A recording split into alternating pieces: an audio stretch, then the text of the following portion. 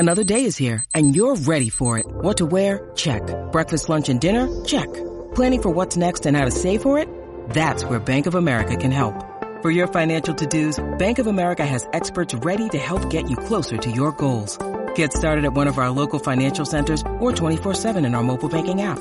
Find a location near you at bankofamerica.com/talktous. What would you like the power to do?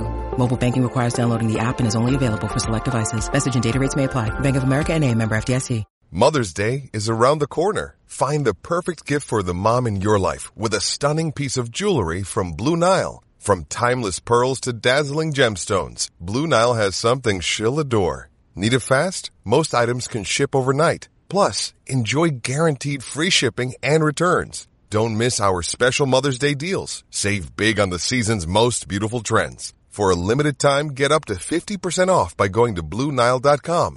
That's BlueNile.com.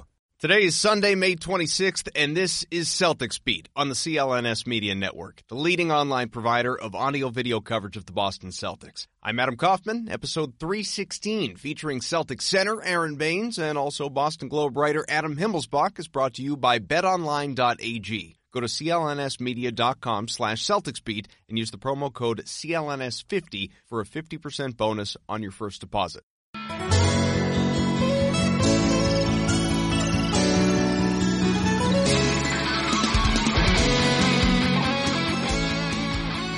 What's up? Welcome in. Happy Memorial Day weekend. I hope everyone enjoys a nice long weekend. You get plenty of rest, time to yourself, and beautiful weather. That is, of course, the thing that we really all need at this point, especially if you happen to be in and around the Boston area, because there's been just so much rain over the last several weeks and months that I think we're ready for a change. Let's get out. Let's have some fun. Let's be in the sun. Let's forget about the fact that the Celtics season is over, except for the next little while you listen to this show, because, we're going to talk about a lot of different options and situations facing the Celtics. Kyrie Irving, what is his future? Terry Rozier, building on what we talked about with Gary Washburn last week, what is he going to do? What do those ESPN appearances do to his immediate future? And Aaron Baines, he's got a decision to make coming up too in terms of whether he wants to return to the team and opt in with that player option. So we'll chat with him. We're going to chat with Adam Himmelsbach of the Globe as well a little bit later on and really just explore some of the decisions facing Danny Ainge, potential dominoes that could come from those, the what-ifs, even from the past, that you can look back upon. That's what this is all about, right? We're into the silly season now. Rumors are going to swirl. Speculation's going to be out there, and we're here just to digest it all. But a guy who's been digesting the season, let's get right to him. Aaron Baines, he is decompressing a little bit after what was a long, grueling season. He battled through some injuries, some frustration, I'm sure. But Aaron, how's everything going? How you doing as you get into the offseason a little bit here? You taking some time to relax a little bit? Yeah, definitely. I had time to collect some thoughts. Even more time to just hang out with the family and spend some good time with my young ones and also the missus. So, just enjoying a bit of downtime before I get cracking and get ready for the World Championships this summer. How old are the kids? I got a 3.5-year-old and a 10-month-old. So they're definitely fun age right now, and it's good to spend some time with them. Fun age, but still a lot of energy required out of you. Yeah, but it's more so the missus during the season. So anytime I can take some of that workload off her hands, I'm willing to do it, and there's no more rewarding thing for me to do either. Well, you're still floating around here. You're out in the community. How much do you enjoy events like what you're doing, like the end of the year carnival at the Reggie Lewis Track and Athletic Center? It's awesome being able to come out here, reward the kids for a good school year, and be able to just come out here and interact with them in a different environment. It's something that I don't normally get to do, and so coming out here and having fun running around, playing games, knocking some of them down, it's a good time for all of us. Well, you said you've been collecting your thoughts. What kind of things have been on your mind since the season ended?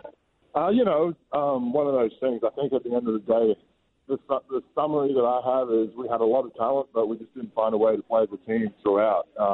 When we did manage to play as a team, we saw glimpses of how good we could be, but at the end of the day, we didn't manage to accomplish it night in, night out, and so that was kind of our shortfall. But that pretty much sums up our season, I think.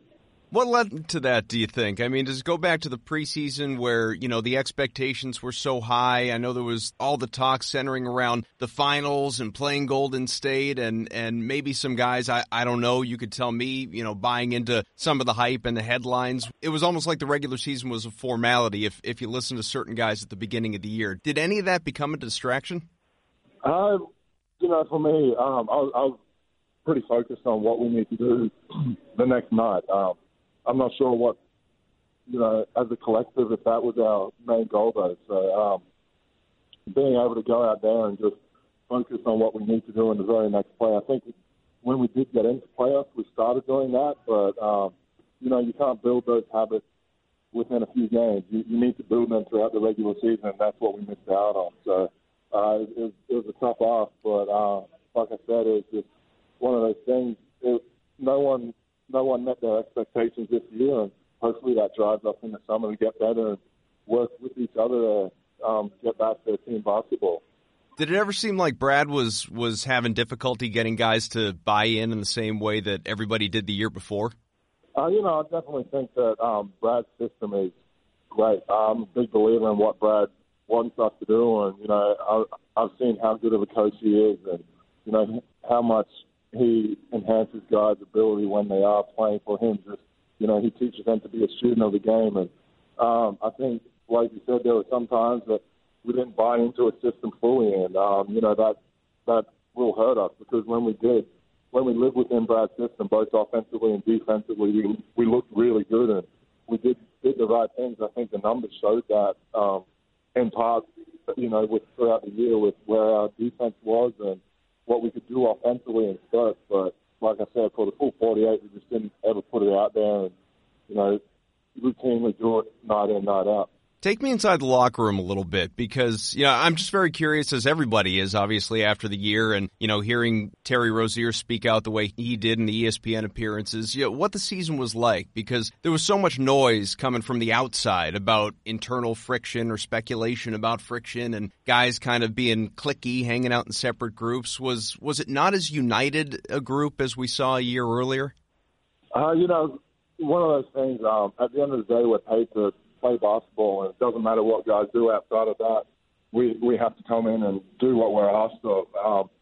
And, you know, I think there's some opportunities where we could have done more as a group. And, you know, it's just one of those things that everyone's entitled to their opinion. But for me personally, I was focused on what we needed to do as a group every single night, and that's what I tried to live in. And, you know, I know a few guys did. And it's about trying to maintain that and get everyone to do it constantly. So there is a lot of noise, but there's a lot of noise no matter what team you're on. And I was lucky that my first NBA experience was in San Antonio because, you know, there's a lot of noise outside there, but the locker room is definitely quiet. But, you know, things are said and things are listened to, but not over-talked. So that's one of those things that I'm coming from that background in the NBA, and I try and bring some of that to Boston as well. But, yeah, it's just unfulfilling right now.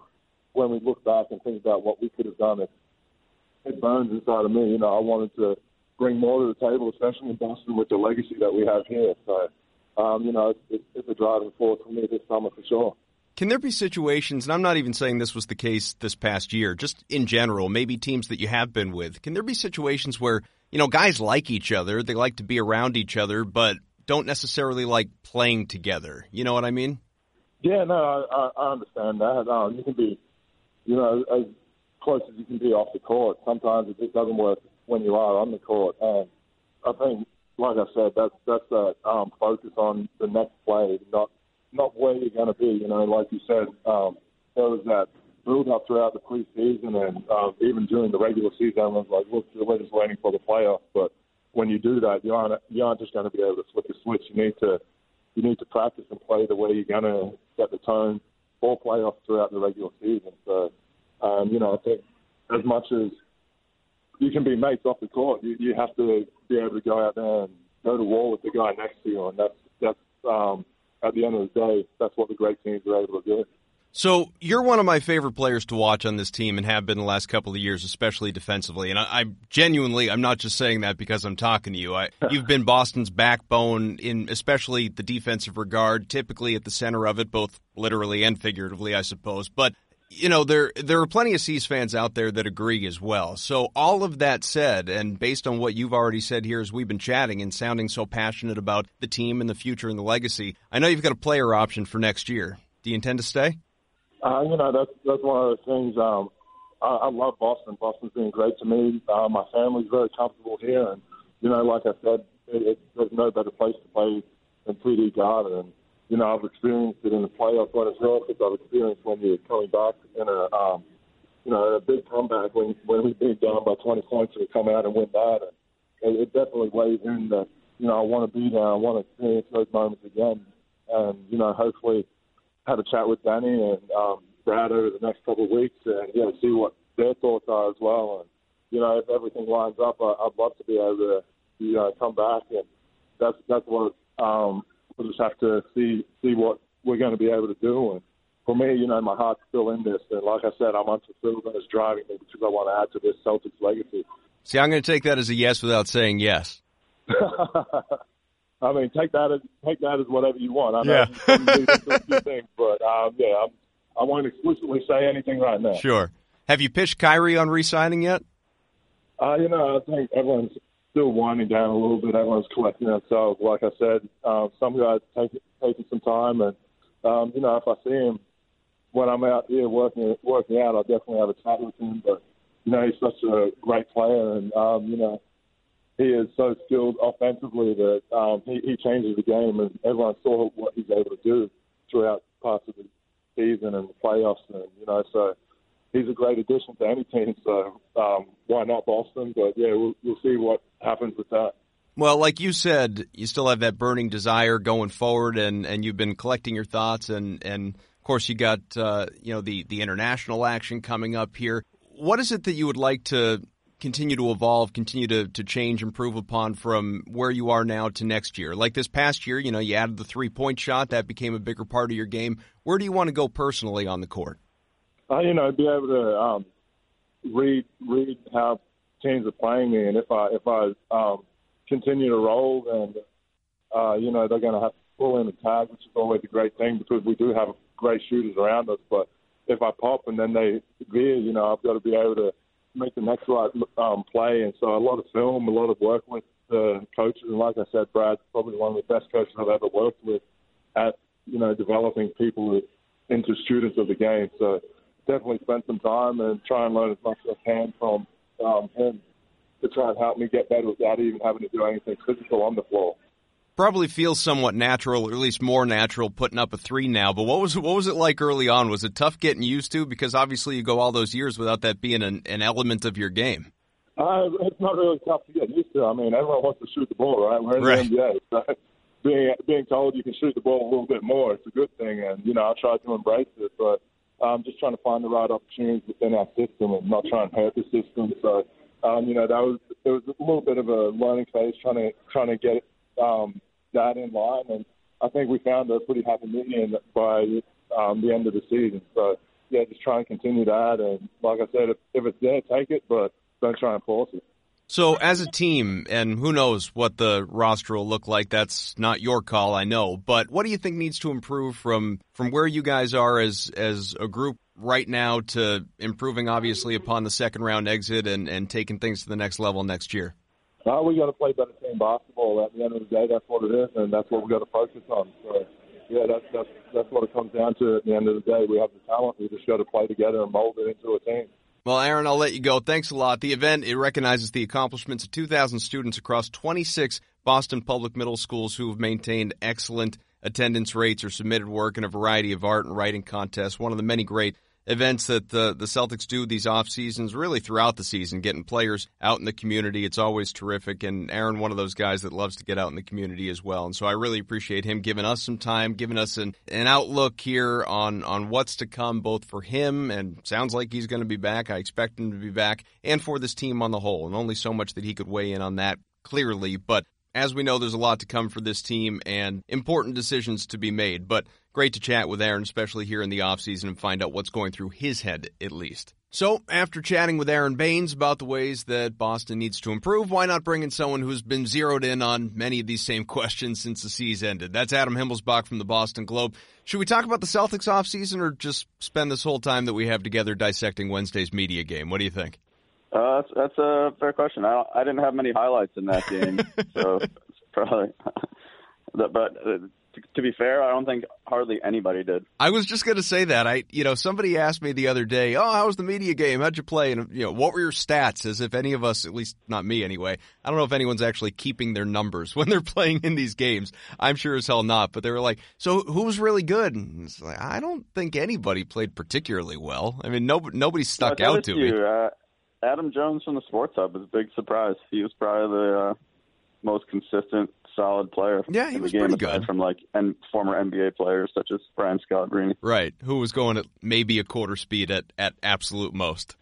He amped it up though. He was quarter speed. He kind of went as it went along. He was like quarter speed the first quarter, and by the end of the game, he was like trying to win Scal. It was interesting watching. It was funny because Scal was on my team, you were on the other team, and especially when we got into the huddles with Leon Poe as our head coach. Maybe this is boring to people, I don't know. But Scal was definitely, as the game went along and we were at points trailing by 6, 8 points, whatever it was, he was getting pissed. Like he was not good. There was no way he was going to lose that game. Even if he had to full on take over and actually treat it like a real NBA game for a 2-minute stretch at the end, he was not going to allow us to lose that game. I don't think he could have lived that down. Yeah, which is kind of what he did. I mean, he had a chance to win in regulation. I was kind of hoping, because he had a chance to win regulation and he missed. Right. Then he came down and had a pull-up three at the start of overtime. Sudden death overtime. Yeah, which I'm actually a big fan of. NBA Summer League does that as well. I think the NBA should give that a shot. Summer League does that? I didn't realize that. Yeah, that's how NBA Summer League games on. First basket wins. Nobody wants to. You're in Vegas, man. Nobody wants to sit around and watch 5 minutes of overtime with a bunch of guys who aren't going to play in the NBA. Yeah, it's funny. One of the guys, I won't say who in case he wouldn't want me to, but one of the guys that was on our team, because as you said, Scal took the potential winning shot at the end of regulation, missed, and then won the tip and took the eventual winning shot, the three-pointer to give us that victory. But one of the guys says to me, he's like, I don't know, Scal's been so pass first during the game, I can't believe he didn't pass it off to let one of us be the heroes. And I just looked at him funny and I said, are you serious? There's no part of me that thought Scal was going to pass that ball. Yeah, zero chance. Yeah, no, he was absolutely going to own that moment. Credit. Yeah, it's hey, you know what? He walked off a winner and he finger pointing to the sky and all that. But all right, so we're going to talk plenty about Kyrie Irving naturally, but one thing that I found really interesting was Cavaliers owner Dan Gilbert said a few days ago he believes the Cavs and Kobe Altman killed the trade with the Celtics. He, his reason, they got Colin Sexton, who maybe he'll be all right. Kyrie was leaving there anyway, so they could have wound up with nothing. He thinks Kyrie's done in Boston anyhow, which is probably tampering. But that aside, do you think that Cleveland killed that trade? No, I definitely don't think they killed it. I also think it's like Dan Gilbert you're listening to. Right. Take it with a grain of salt, and he's going to kind of spin it however he pleases. And I'd be stunned if deep down he thinks they killed it. But at the same time, if you're sure he was going to leave and you feel like, after seeing Colin Sexton for a year, like Colin Sexton got second team All-NBA, or all rookie team, I mean. Right. And you think, hey, what you saw from him makes you think he's going to be a star. You got a few other future draft picks that they kind of flipped around after flipping other players that they got from flipping Crowder and Isaiah and those guys. They should feel okay with it. I still think around the NBA there was a sense that they kind of panicked with the way they handled it. So maybe this is their way of being like, hey, look, see, not everyone should have been dogging us. Kyrie was leaving anyway. He didn't give Boston anything, and we got a couple of good picks. I don't think they killed it. Yeah, and I think let's just let Dan be Dan, like you said. But if Kyrie does leave, and there are a zillion questions related to that, but if he does leave, how do you think the Celtics evaluate that trade in retrospect? They took their shot. It didn't work out, but it was worth the gamble. Plus, Isaiah Thomas hasn't been the same since, and that Nets pick landed 8th, and therefore the deal was a loss. You could look at it that way, or is it both? I mean, how do you think? Yeah, I don't think you can kind of, especially considering the players they gave up, and like you said, the fact that pick, if the Nets had been horrible again, and that pick had somehow ended up number 1 or number 2, And, of course, it's a lot of second-guessing, but everything changes in that situation. But, you know, you got a chance to get, like, people can argue top 10, top 15, absolutely top 20 NBA player. And when you have a chance to do that in the NBA, you go for it. And they went for it. And, like, everyone would have done that. And they didn't do anything to, like, gut the core of their roster to do it. And they obviously it was a tough situation last year with Kyrie getting hurt in the playoffs. They missed one opportunity. It was a real tough situation with Gordon Hayward's injury. I think that's kind of their frustration, really. It's too bad they never, because in addition to missing last year, Gordon, as we know, wasn't himself really all of this year. So I think it's kind of just, and, you know, you can't blame the guy. A lot of people see that, but it's just a tough situation to have been in for 2 years, feeling like, all right, we didn't quite have a chance to give it our best shot. Yeah, that's really the shame of it all, is that we may, in time, and unfortunately maybe sooner than later, may look back on what was such a promising window and say the window never really opened, because Gordon's injury obviously happened so quickly that took the wind out of the sail and then some. Yeah, you know, in addition to that, there were other, like, people were hoping Jason Tatum would be better this year. Right. You know, Jaylen Brown didn't handle Gordon Hayward coming back very well this year in his reduced role at the start. Obviously, he got better as it went along. Like, there was frustration all around, kind of throughout the roster, and, you know, the chemistry was not there either, obviously, within this team. I think that's something they have to address moving forward, is finding, you know, let's say, for example, Kyrie comes back, let's say they get Anthony Davis, like, they've got to surround them with more kind of hierarchy guys who are more comfortable in having a lesser role and knowing their role. Quick break from the Adams to tell you today's show is brought to you by BetOnline.ag. Stanley Cup Finals are underway in Boston. We have Game 1 Monday, Game 2 coming up. BetOnline.ag and CLNS Media are giving you an opportunity to win a pair of tickets to Game 2 of the Stanley Cup Finals. Entering could not be any simpler, folks. Just go to clnsmedia.com/Stanley Cup and sign up for an account and use the promo code CLNS50. You got to put a $25 deposit in there to get registered for the chance to win those tickets. But once you do that, use that promo code CLNS50, you are in. Contest also includes a pregame meet and greet at the exclusive Legacy Club of Boston, right across the street from Causeway Street. At the Legacy Club, you're going to meet former Bruins legends. You're going to watch Stanley Cup segments being filmed, and you're going to see and greet and meet Celtics legend Cedric Cornbread Maxwell will be filming his podcast during the party. Winners will be drawn on Tuesday, May 28th on the BetOnline.ag Twitter handle. So make sure you follow at BetOnline, one word, _AG. Contest does not include travel or hotel accommodations. Terms and conditions apply. Kyrie's decision, it's anybody's guess. I've said multiple times that I don't believe he even knows right now what he's going to do come June 30th, July 1st. And nevertheless, because people have air to fill, there's still the persistent noise involving the Knicks, the Nets, the Lakers. What do you think we should make of all this, aside from just people trying to fill time and serve agendas? I mean, we're kind of filling air with it now, so I guess we are. We are. But no, I mean, look, and that's what we do. It's speculation on the part of the media. Yeah, I would say that my guess would be that Kyrie knows or has a good idea of what he wants to do. Now, I don't think many other people, I don't think many people, if anyone in the media, really has an idea. You know, there's reasons that could be made for a lot of different places. I kind of felt all along, throughout the year, even as things are going poorly, I still felt like he's going to end up back in Boston. It just seemed like he ultimately had what he wanted, even though the year didn't go as he was hoping. But then the way that series against the Bucks went was the first time I started to shift, where if I had to pick a team now, I would still probably think it's the Celtics. Just not with as much conviction. Now no longer a strong feeling as it was prior to that Bucks series. It just felt like everything came crumbling down because he was pointing to that all along. You know, we heard it. Wait till the playoffs. Wait till I can show what I can do.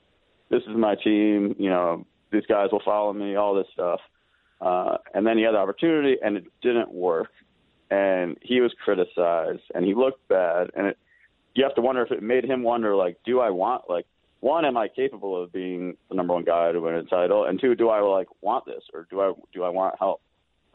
So it should be interesting to see how it all ends up. Yeah, I'm still a believer that he's coming back, and I've talked about that extensively throughout the year on this show and since the season has ended as well, so we don't need to revisit all of that now. But I'm with you. I mean, I probably feel more strongly about it than you do because I don't know, I'm waiting for, and all the reasons that you outlined are certainly accurate, but I'm just waiting for that, I don't know, overwhelming thing that tells me enough to make me change my mind. I'm not there yet. I think he'll come back, and we'll see how that plays out. But how much do you think that Kyrie's decision, as we attempt to get inside his head, which is impossible, but how much do you think his decision hinges on what the Pelicans decide to do about Anthony Davis? You know, can David Griffin there control as many of the dominoes in even Kyrie's head as some would like to believe?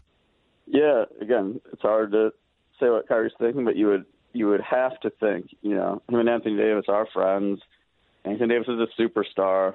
You would have to think if the Celtics can go to Kyrie Irving and say, look, we're getting AD. You know, we're going to give up a lot of these draft picks. We're going to lose to young players, but we're getting AD to pair with you to try to win a title.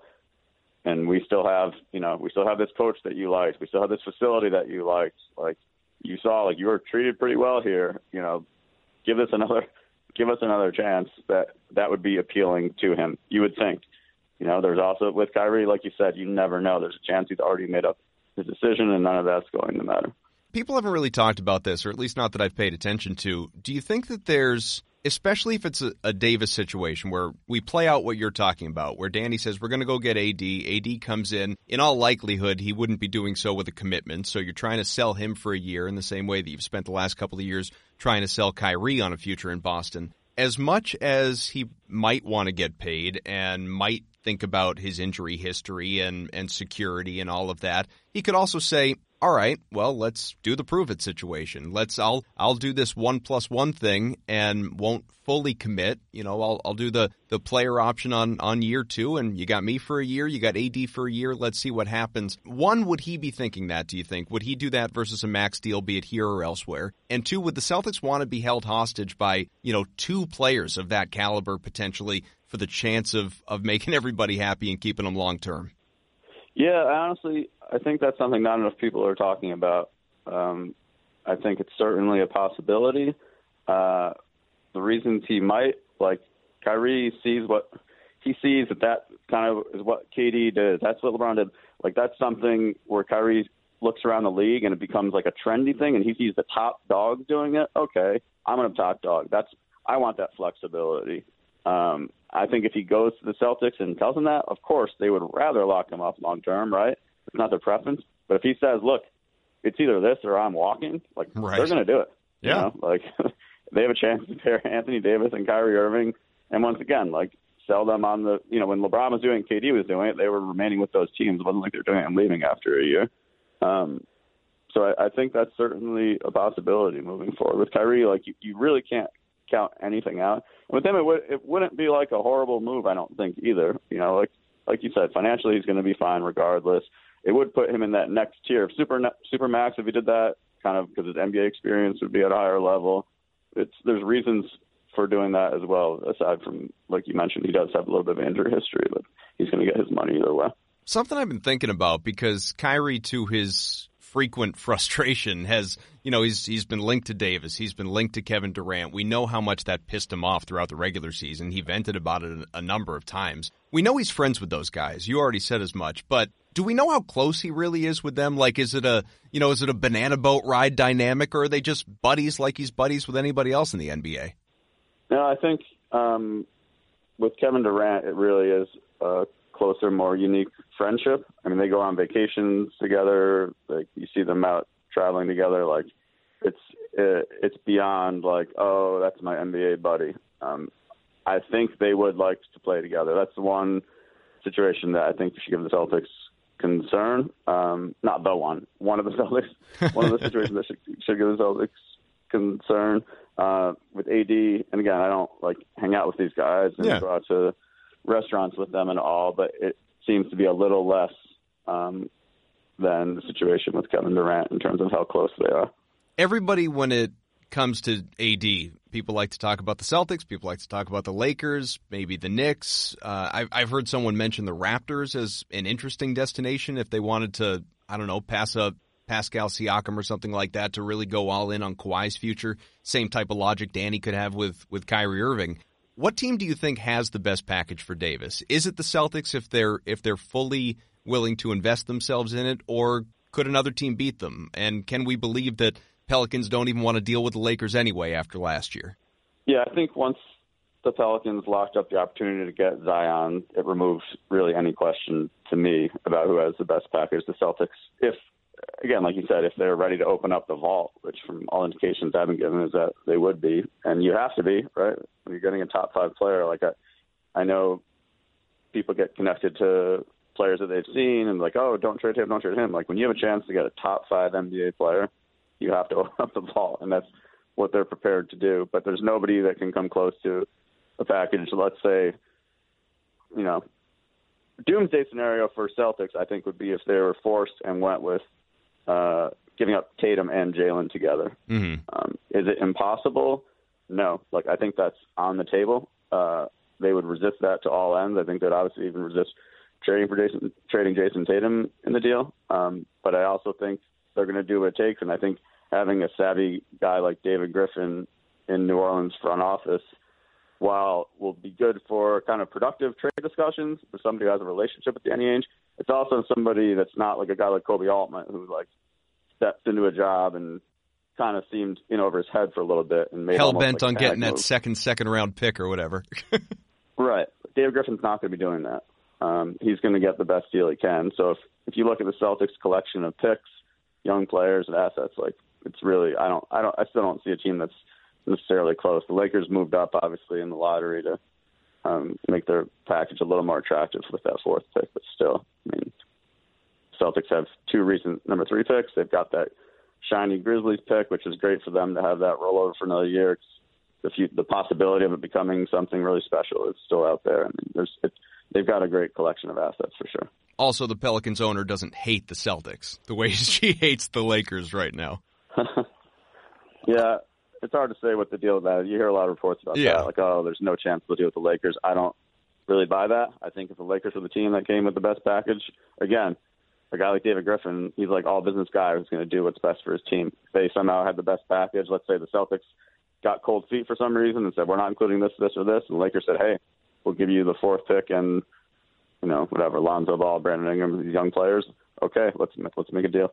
Well, the thing we're ignoring here, too, is Griffin has not been shy about saying that he would like, at least, and of course he would, to try and convince AD to stay in New Orleans, pair with Zion, and see what happens over the next year, and at least give it a chance, maybe even to the trade deadline, just give it a chance. You think that's at all realistic, or do you think AD is done? Yeah, the sense I get, that's probably like more posturing. If teams think, look, maybe they're not going to trade him. Like, if you have a guy who says, I want out no matter what, it takes away your bargaining power a little bit, right? Mm-hmm. If you make it clear, like, hey, we don't have to trade this guy. We can show him that it's great here. And then all of a sudden, if you're a team that's really wanting AD this summer, maybe you say, okay, we're going to have to up our ante a little bit. I have talked to people about that possibility, like you mentioned. Like, what if they just say, hey, let's give this a shot. Like, AD, let us run this with you and Zion, Drew Holiday, whatever. We'll add another piece and see what we can do through February and to see how you like it and see what the culture shift is like. And if you're still miserable, we'll trade you. But that would be, if you're the Pelicans, that's taking another risk because the package you get at that point is certainly not going to be as good as the package you would get this summer. Like, if you're a team like the Lakers who's confident he would just sign with you as a free agent, you're not going to worry about getting him for those last 2 months. And then, Lakers aren't going to be a title team anyway with 2 months of AD with the team they have now. You allude to this, Jason Tatum in the eyes of, and this is more fans, I would assume, than Danny Ainge because, Wick has joked numerous times like Danny would put his mother in a deal if he thought it was the right move. Jason Tatum went from untradeable in the eyes of so many to not as valuable as Jaylen Brown in the eyes of others. Like, I had Kendrick Perkins on the show a couple weeks ago. He said if given the choice, he'd rather keep Jaylen than Jason. And, so a lot changes in a year, and some people are impressed by different attributes of different guys and all of that. But how big a step back do you believe that Tatum took in year 2? I don't necessarily think it was a step back. I just think it was not the leap that some people were expecting. Sure. I think people saw that fabulous rookie year, made 43% from three, looking confident and comfortable in like the conference finals against LeBron, and said, all right, wait till next year. And this guy really takes a step. Wait till he has Gordon Hayward with him and Kyrie with him for a full year, too, to draw some attention away from him. He's going to be great. And he was good. Like, he was really good, but he didn't take that ascension to where you look and said, this guy's a surefire, like, 10-time All-Star, which is what people were thinking last year. It was interesting, like you mentioned, it was the shift, because Jalen had a great playoffs, obviously, and can do a few things that Jason can't. And if you'd said that a year ago, who would you rather trade? It would have been almost unanimous. And I think there, among fans at least, there certainly was a shift where it evened out a little bit. I still think Tatum is probably, Tatum's definitely the preferred choice to keep. I said definitely, probably. I hate when people do that. I would say he's definitely the preferred choice for the Celtics to keep. And among fans, it's probably more of like, I don't know, 60-40 split or something like that. Do you think, and this is just your opinion, or obviously if you've been given any indication around the league or from within the Celtics, but is the trade market for both these guys as high as it was a year ago, or did this past year impact them negatively? And I know that Jalen ended on a high note, but obviously for a lot of the year, it was not as good. So, how do you view that right now? Yeah, I would think it's probably about the same for Jalen, and Jason probably lost a notch, but it's still a really valuable asset. Look, the guy's 21 years old. He can do a lot of things that a few other players can do. And assuming he continues to improve at a steady level, he still probably will be like a multi-time All-Star. The other part of it is, it's not, we talk about the market, it's not like the Celtics are actively looking to deal these guys. Right. It's more they have an opportunity to go get one of the game's transcendent players, and realize to do that, they're going to have to give up one of these players almost certainly. So it's kind of like, now what do we do? Something that our pal Jay King, and a guy that you like to give grief to on Twitter frequently, he wrote this in The Athletic just the other day, and I hadn't really thought about it. Given what we've seen from Kawhi Leonard in Toronto, should Boston have offered more than it reportedly did, which was mostly draft picks, not Jason, not Jalen? It's an easy what if or second guess, obviously, just like we were talking about with the Kyrie trade and Cleveland's perspective and all of that. But what do you think? Jay was quoting GMs or executives around the league saying that Boston totally screwed up the situation. Yeah, the sense I got talking to people was that there was some I don't want to say frustration, but sense that maybe they weren't fully prepared for that moment. I think maybe there was some reluctance about Kawhi's injury situation and seeing where he stood and feeling like, hey, we were just so close to making the finals already. Now LeBron's gone. We got our guys back. There isn't as much urgency to like hurt our future. But then, like, if you're watching these playoffs, like Kawhi, and just really the whole season in general, Kawhi has been everything the Raptors could have ever hoped for and more, really. Obviously, he sat out playing during the regular season as part of their plan to get to this point. But if you're the Celtics and see the way he's playing and see the way really Toronto has, not only have they gotten what they wanted of him, but I think he's gotten what he wanted out of them. And it's hard to say, again, it's hard to ever guess what these guys are going to do, but if you're the Raptors, you have to feel pretty good about the situation you put Kawhi in and the way you've shown him you can be a place for him long term. How closely do you think that Terry Rozier is watching Kyrie's situation? Or do you think after those ESPN appearances, he seems to just want out of Boston? I mean, I know that, your colleague Gary Washburn, who, like I said, he was on last week, he thinks that regardless, like Kyrie or no Kyrie, Terry just wants out. He's done. What do you view this situation? Yeah, I don't necessarily think that's true. I think it was just a frustrating year for Terry for obvious reasons. I think if the Celtics went to him and said, all right, Kyrie's gone, we're going to give you the keys next season, he would jump in the car. Like, I don't think there'd be any hesitation on his part. He's another guy. Like, the Celtics are, he likes Brad Stevens. He's got a great relationship with Danny Ainge. Like, he was just upset because he had basically a month last year where he was a star, and he got that taste of what it was like to be a star, and then it was taken away from him. And then in this more limited role, he struggled on top of that. I think when you combine those two things, it made it really hard on him. If he'd stayed in a prominent role, of course he's going to be happy. I think even if he had this smaller role but played a lot better, I think he would have been happier. But it was more like, all right, I'm playing poorly, and it was an easy scapegoat to be like, all right, the reason I'm playing poorly is because I'm not playing enough. And I want that opportunity to be where I was last year when I took the team almost to the finals. But I think if he had a chance to turn around and be the starting point guard, I don't think there'd be any part of him be like, no, I was too frustrated with how last year went. And look, the ESPN stuff was weird and awkward, but that's something like it's pretty easy to wipe that away if it came to it. Have you been given any indication as to whether the Celtics are frustrated with the way that, just the fact that he did that? Because obviously it's not something that he had to or probably even did clear with the team. He just went on and, with a pistol and started firing away. Yeah, and I guess they didn't love it. But at the same time, they understood it was a hard year for him. And they understood he did probably sacrifice more than anyone on the team. Him, guys like him, guys like Jalen. And he was sometimes you just go out and voice frustrations. It's one of those things. If like that happened during the season, they would pull him aside and be like, "Dude, like what are you doing? Let's figure this out. Right now, you have a whole summer to cool down, get this figured out. Maybe he won't even be here. Maybe it won't matter. But if he comes back, I would anticipate it being like a pretty quick conversation about it." Gary had speculated that if Kyrie left, because obviously he's plan A, and they wanted Terry back and wiped all this away, like you're saying, that they would have to, really commit. They'd have to really invest, which in his translation was in the neighborhood of 4 years, $60 million. And I think fans hear that and look at last season, recency bias, and they scoff. What do you think that his market is as a restricted free agent? And, where would the Celtics be willing to go if it came to that, if Kyrie leaves? Yeah, I mean, I think you can't ignore the fact that he, for the most part, just didn't play well. I think if this was like after last summer, obviously the market would have been understandably a lot better for him.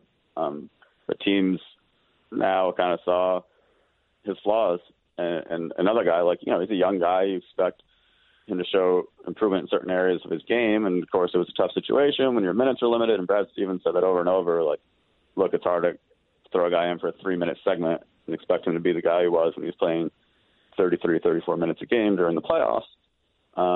But that there's no doubt, I would think that hurt Terry's market value a little bit. And he was looking like he really was looking like if he's going to sign an extension, he was looking for like a $20 million a year contract last year.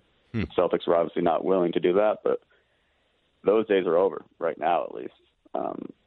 If I'm the Celtics, I would look more at kind of something similar to what Marcus Smart got, which is closer to like $13 million a year. Seems reasonable. If Kyrie, and we don't want this to happen, I don't want this to happen. Plenty of fans do, I guess, because I think they're being short-sighted. But if Kyrie leaves and Danny decides that Terry's not the answer, who do you think Danny's plan B or C is? I know people like to talk about Mike Conley and trading for him and that type, and maybe that's the guy. But do you think there's a logical fit out there? Because in-house, obviously, it doesn't exist.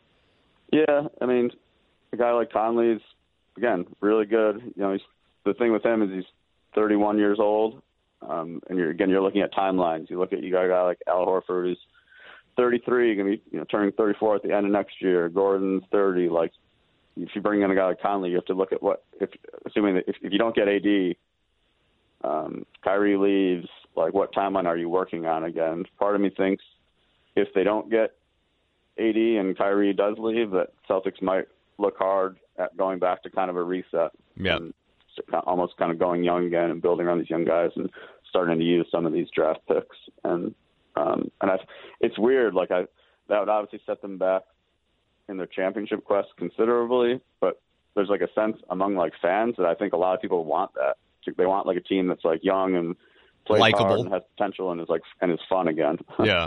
Yeah, which I get it. Celtics fans get attacked for it as being a very Celtics happy-go-lucky mentality. I think it's from where they are, you don't want to take that step backward. Although this is one of the questions that I posed to Gary that I've just started thinking about is that the Celtics, obviously one of the main questions facing Danny this summer was that run last playoffs a fluke? Was it lightning in a bottle, or was it legit? Because if he does think it's legit, then he may say, all right, the Kyrie experiment didn't work. Let's re-up Terry. Let's go back to that. Let's continue to build around Jalen and Jason, not even go all in for AD.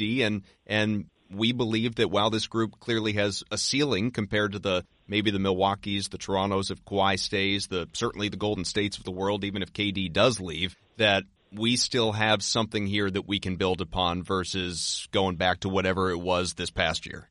Yeah, they certainly could view it that way. I think a lot. Sometimes I really do think back a lot to like what would have been different if they lost Game 7 against the Bucks last year, right? Mm-hmm. Like nobody would have faulted them for that. They said, "All right, you're missing all these guys. Whatever, you gave it a run. Let's see how it goes next year." By winning, by having Terry all of a sudden then emerge into kind of a playoff star, by saying, "Oh, Jason Tatum could almost lead this team to the finals," it raised expectations to like such a massive level coming into this year the Celtics were never able to handle. And guys like Terry all of a sudden said, "All right, I proved myself. I want minutes. I deserve to be out there playing 30 minutes a game." Guys like Jaylen Brown, I'd be curious if they'd happened to have lost that Game 7 at home to Milwaukee, how it would have changed things this year. If at all, it might not have, but it just would have been, the expectation level just would have been completely different. Well, and the bigger issue, like you said, is I think, even ignoring expectations, I think guys' heads got too big for their bodies. I think they, right. They really got comfortable in their own skin with, we have a certain ability here, and we want to make the most of it, and that's why guys didn't buy into roles. And, talking with Aaron Baines, and I know many in the media chatted with him as well. I had him on earlier in this show, and he talked about the disappointment and alluded to that, the team didn't buy in, and there was an unhappiness there and a friction. I don't want to put words in his mouth, but clearly, a lot of the things that were reported over the course of the year have since been validated, be it by him, by Terry, by others who have spoken out. I just wonder if there was more to it even than that. But, that stuff will come out, I guess, as it does. But as far as Baines, he wouldn't commit to re-upping for next year for that almost $5.5 million option. He wants to chat with Brad, chat with Danny, but he does want to play for a contender and said his heart's still in Boston, even after last year's disappointment, that he feels unfulfilled, that he wants to continue to build on the Celtics' legacy. I think he's going to stay. I don't have a doubt in my mind he's going to stay, but what do you think? Yeah, I think he's probably going to as well. We spoke to him yesterday, and the one thing, he said the same things he said. He loves Boston. This is where he wants to be. He goes, but I want to have a talk with Brad and Danny kind of about what their vision is moving forward. Because you want to win, you want to have success, you want to be a part of it. And I'm paraphrasing there, but he basically made it sound like he was saying, look, I'd like to be back here, but I want to have some role on this team. He might be thinking he's bringing Anthony Davis. Al Horford's still here. Like, where is my role? So that would probably be his one question. But in terms of the salary amount, that's about what you would slot him in at. Like, I don't think you would get more than that elsewhere this summer. He likes the city. He likes the franchise. He's a pretty easygoing guy. Like he said last summer when he signed this deal, it was like the simplest contract negotiation either side had ever had. He went in and they go, "Do you want to be here?" He goes, "Yep." "All right, well, we want you here." And then it was over. So if I had to guess, he'd be back. But there was that little part of, and it'd be silly for him not to really, to like sit down and be like, all right, I'm not just going to, rubber stamp this. Like, where are we going here? And what do you guys see my role as this coming season as well? A lot of questions obviously facing this team. One question that is not facing them because it's not Brad's thing, and that is captaincy. It's not something that he's ever been interested in as far as I can remember going back to his time at Butler, and he's talked about that. Marcus Smart, first-team All-NBA defensive player for the first time in his career. I think we would all agree very well deserved, but it's his message on Twitter to me that really resonated. He wrote, "Love this, am honored, appreciate all the love and votes, thank you, but I want a banner. Off-season's a myth, let's get it." If Brad did subscribe to captains, would it be Marcus or would it be Al Horford? I think it would absolutely be Marcus for several reasons. One, he's a homegrown Celtic who's longest tenure too, yeah. He still presumably has a long career ahead here, and he truly stands for everything that they love. Like, Al is great, and they love him, and he sets a good example for kind of how to be a professional at all times. But Marcus that's an example for how to be the, like, winning means everything. Don't care if I just came back from a torn ligament in my thumb. I'm going to die for this loose ball anyway. Grit that the fans love, the franchise loves. I don't think there'd be really any question to me if you are making that choice. It would be Marcus Smart. One of the great things about Marcus, too, and this isn't singularly him, but we're seeing it coming off the year he had, is that, a lot of people cash in any sport, and, from there, their best year is behind them, or they have their best year going into free agency. We all know how that story goes. But with Marcus, he's had his best year right after signing the new fat deal, and when the market wasn't really there for him, and Danny maybe paid him more than he even had to keep him as, a show of how much he does like him and good faith and all of that. Didn't overpay dramatically. But Smart goes out and he's healthy. He's even better defensively than he's ever been, although probably got snubbed in the past a little bit as well. And the 3-point shot falls with regularity. It wasn't a fluke. Now. Yeah, it wasn't just the, like snowstorm stretches or anything like that. Like the guy legitimately all season could shoot. And I don't believe that was a fluke. I don't think that's going away. My question is, what do you think Smart spends this summer working on? What's the next facet of his game to improve? Well, I still think it's just shooting. Look, he took he made great strides and showed what he's capable of, but he still shot. He's not Steph Curry. 35, 36. Exactly. And it's a matter of maintaining what he did, but also working to improve it. And I think there still is room for improvement there. I don't think he's ever going to be Steph Curry, of course. I don't think he's ever going to be a 40% 3-point shooter, but if you can get up to 38 in that range consistently, that's a huge weapon to have. But people like Marcus really can just do so many things for this team in addition to all the gritty stuff we talked about. He's a tremendous passer. And you saw Kyrie light up when he was able to play with him. When they were paired together, their advanced numbers were fantastic. When he's on the court with Kyrie, he kind of gives his team. He's the one guy. So when they had those gritty teams early on, right, the last few years, the Jay Crowder, the Isaiahs, that fans really gravitated toward. Not only is Marcus the remaining guy from that, but he has maintained that identity. That really is him, and I think that's what the Celtics really value. I think that the fans really value. They need to find a couple of guys with kind of a similar mindset to him that I think really rub off on the team. Well, and to that end, and I'll wrap with a couple of questions that we got on Twitter, and this one is from Magar Studios, I guess. And this person writes, it's hard to be a Celtics fan right now because it seems like every player is just quote-unquote trade bait. Which Celtics do you think will be safe from that coming trade storm? And I'll just add to that, piggybacking on the Smart conversation. Smart's the type of guy, like you said, you look to add, you don't look to subtract, knowing fully that nobody is untouchable, and in an AD trade, if it comes to that, you got to give up what you got to give up. But is there anyone, maybe Marcus is at the top of that list right there with Jason Tatum, is there anyone that is about as close to untouchable as untouchable exists? Yeah, like you mentioned, when you're talking about trading for Anthony Davis, nobody is untouchable.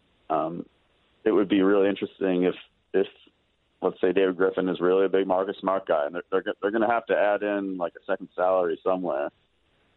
How much Danny Ainge would resist it, because Danny, people talked last season, what's going to happen? There was never a moment they were not going to bring Marcus Smart back. Right. I've had multiple people tell me that as it was transpiring. I'd be really curious how Danny would handle that if it was all right, kind of foot in the sand, we're only going to give you Anthony Davis if you include Marcus Smart in this package. Who knows what to say. What he would say or how they would handle it, but I think fans have to brace for the possibility that he would be included in that trade. How do you think Danny would handle that? And again, it's just your opinion, but is Marcus a guy that Danny just would not give up? No, I think if it came down to getting Anthony Davis, he probably would. I think it would be hard for him, but look, we've seen the deals Danny makes. He's focused on really one thing ultimately, and that's putting the best team out there that can win a championship. And Anthony Davis, as the Celtics team showed this year, there's still a considerable Anthony Davis away from really contending. You can have all the great young players you want, but you need a superstar, and Anthony Davis is a superstar. So it would be not easy, and I think Danny would try to avoid it however he could, but if it came to it, I don't think he really would have a choice. Last Twitter question for you from Title City, Boston, just because I don't think we've even talked about this guy. Not really, anyway, and that's Marcus Morris. The question is, what do you think happens with Morris this offseason? Yeah, that's a really tough one because there's just so many other dominoes that are going to factor in. The biggest one, of course, being the Anthony Davis possibility. I think the Celtics would like to keep him. I think ultimately he would like to be here. I feel like he was, despite voicing his frustrations occasionally with kind of the, mood of the team, I think he's pretty happy here. He likes stepping into a big role. I think for most of the regular season, you would have figured his value dropped considerably. But then he was probably, really one of the best players in the playoffs. I think that probably helped his value a little bit again. My guess, he's only making like $5 million a year this year. My guess is he'll command something above 10, maybe in like the 10 to 12 range. And it's just a matter of what he might have a place he wants to go, a city he likes to go, play guys he wants to play with. But on the Celtics end, so much is going to hinge on the Anthony Davis move. Like really, nothing's going to be figured out until they figure out what's going on with that. All right, I'll end with this, not from Twitter, and you can take this from a media perspective, a fan perspective of just the game, however you want to approach it. Warriors in the finals for the 5th straight year. They, I would think, are going to be the favorites to win their 4th title. Are you tired of it? Do you like it? Do you, it's the argument with the Patriots. Do you appreciate greatness and you want to see it continue, or does it bore you as a fan and you like the parody? I think kind of somewhere in the middle. I think what's intriguing this year is I'm looking forward to somebody besides LeBron facing them. I think that's enough of a change to really keep me interested. If it was, again, like a decent Cavs team that just won the East again, I'd be really bored by another Cavs Warriors. But I think the chance that the certainty that there's going to be fresh blood, like whether it be Kawhi or Giannis going up against this behemoth that may or may not have Kevin Durant, I think it's enough to keep me interested. All right, we'll see what happens. Adam Himmelsbach, I greatly appreciate the time. A lot of, obviously, terrific insights, and it's going to be a fascinating offseason, man. I hope you get yourself a little bit of a break before things get really crazy as we get into late June and July. Yeah, from the media perspective, that's, we at least, normally right now, the last 2 years, we'd be, covering like a Game 6. Right. Yeah, there is, it's bittersweet, right? We've had a chance to catch our breath. Yeah, it's going to be crazy and hectic for sure.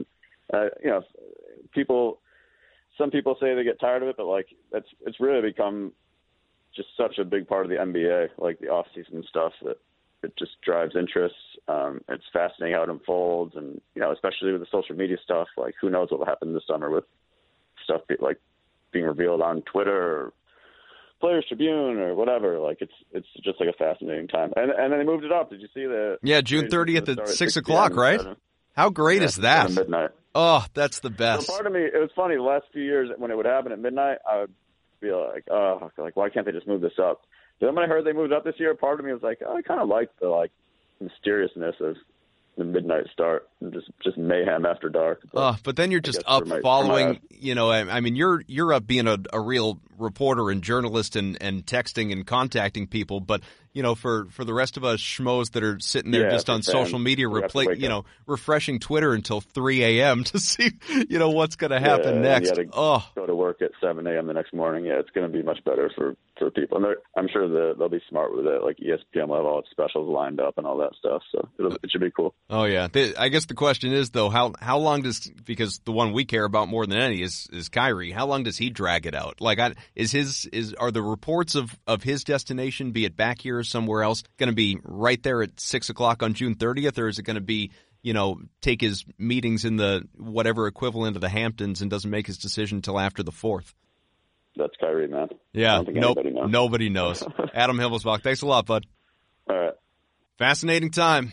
It's going to be really, really busy, and you know what? I mean, even we're less than a month from any kind of chaos. The NBA draft is June 20th. Boston's picking at, 14, 20, 22, and 51 right now, I believe it is. And that's if Danny Ainge, who is healthy, back to work, was out in the public again at John Havlicek's memorial ceremony. earlier this week, so it's good to see him up and around, and by all accounts, based on things that have been written and people who have spoken, Steve Pagliuca, his son Austin Ainge, Wick, others, that Danny is easing his way back in, and in some ways fully back in. So it's that's great. It's great to see, and that's what you want. Obviously, we're thrilled he's healthy, but this is going to be, talk about having to deal with that at exactly, probably in his mind, the wrong time, and because now it's as busy as it's ever going to be during the year over the course of these next couple of months. Even think back a couple of years, that Kyrie trade that happened in August. There's never a downtime. There is no dull time that you can just say, all right, this is the roster. They're done. Anything can happen. Great show. This was a lot of fun. Brought to you by betonline.ag. Go to clnsmedia.com/CelticsBeat. Use the promo code CLNS50 for a 50% bonus on your first deposit. Thanks again to Aaron, to Adam, my producer Evan Valenti. Thanks to Nick, Larry, John, everybody at CLNS Media. And of course, as I always say, most especially you. Subscribe to Celtics Beat on iTunes. Follow me on Twitter at Adam M. Kaufman. This is silly season. This is engagement season. This is where I'm tweeting like crazy, talking to you guys like crazy, aggregating reports and keeping everybody in the know. So turn those alerts on, okay? I know it's an obnoxious thing to say, but a lot of you do it, so you're really kind and I appreciate it. Let's get out of here, Gino. Help us out.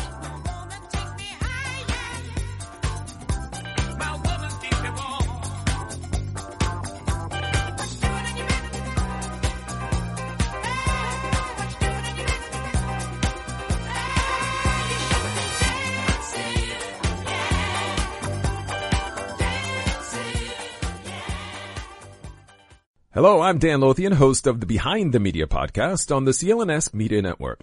Along with Jimmy Young, we dive into the biggest media headlines each week with honest, informed, and sometimes irreverent perspectives. It's not all serious. We deliver information and entertainment. As we like to say on Behind the Media, we find the interesting in media so you don't have to go searching for it. Listen to our podcast and get prepped for the next trip to the water cooler. Subscribe to Behind the Media wherever you get your podcast, or find us on www.clnsmedia.com.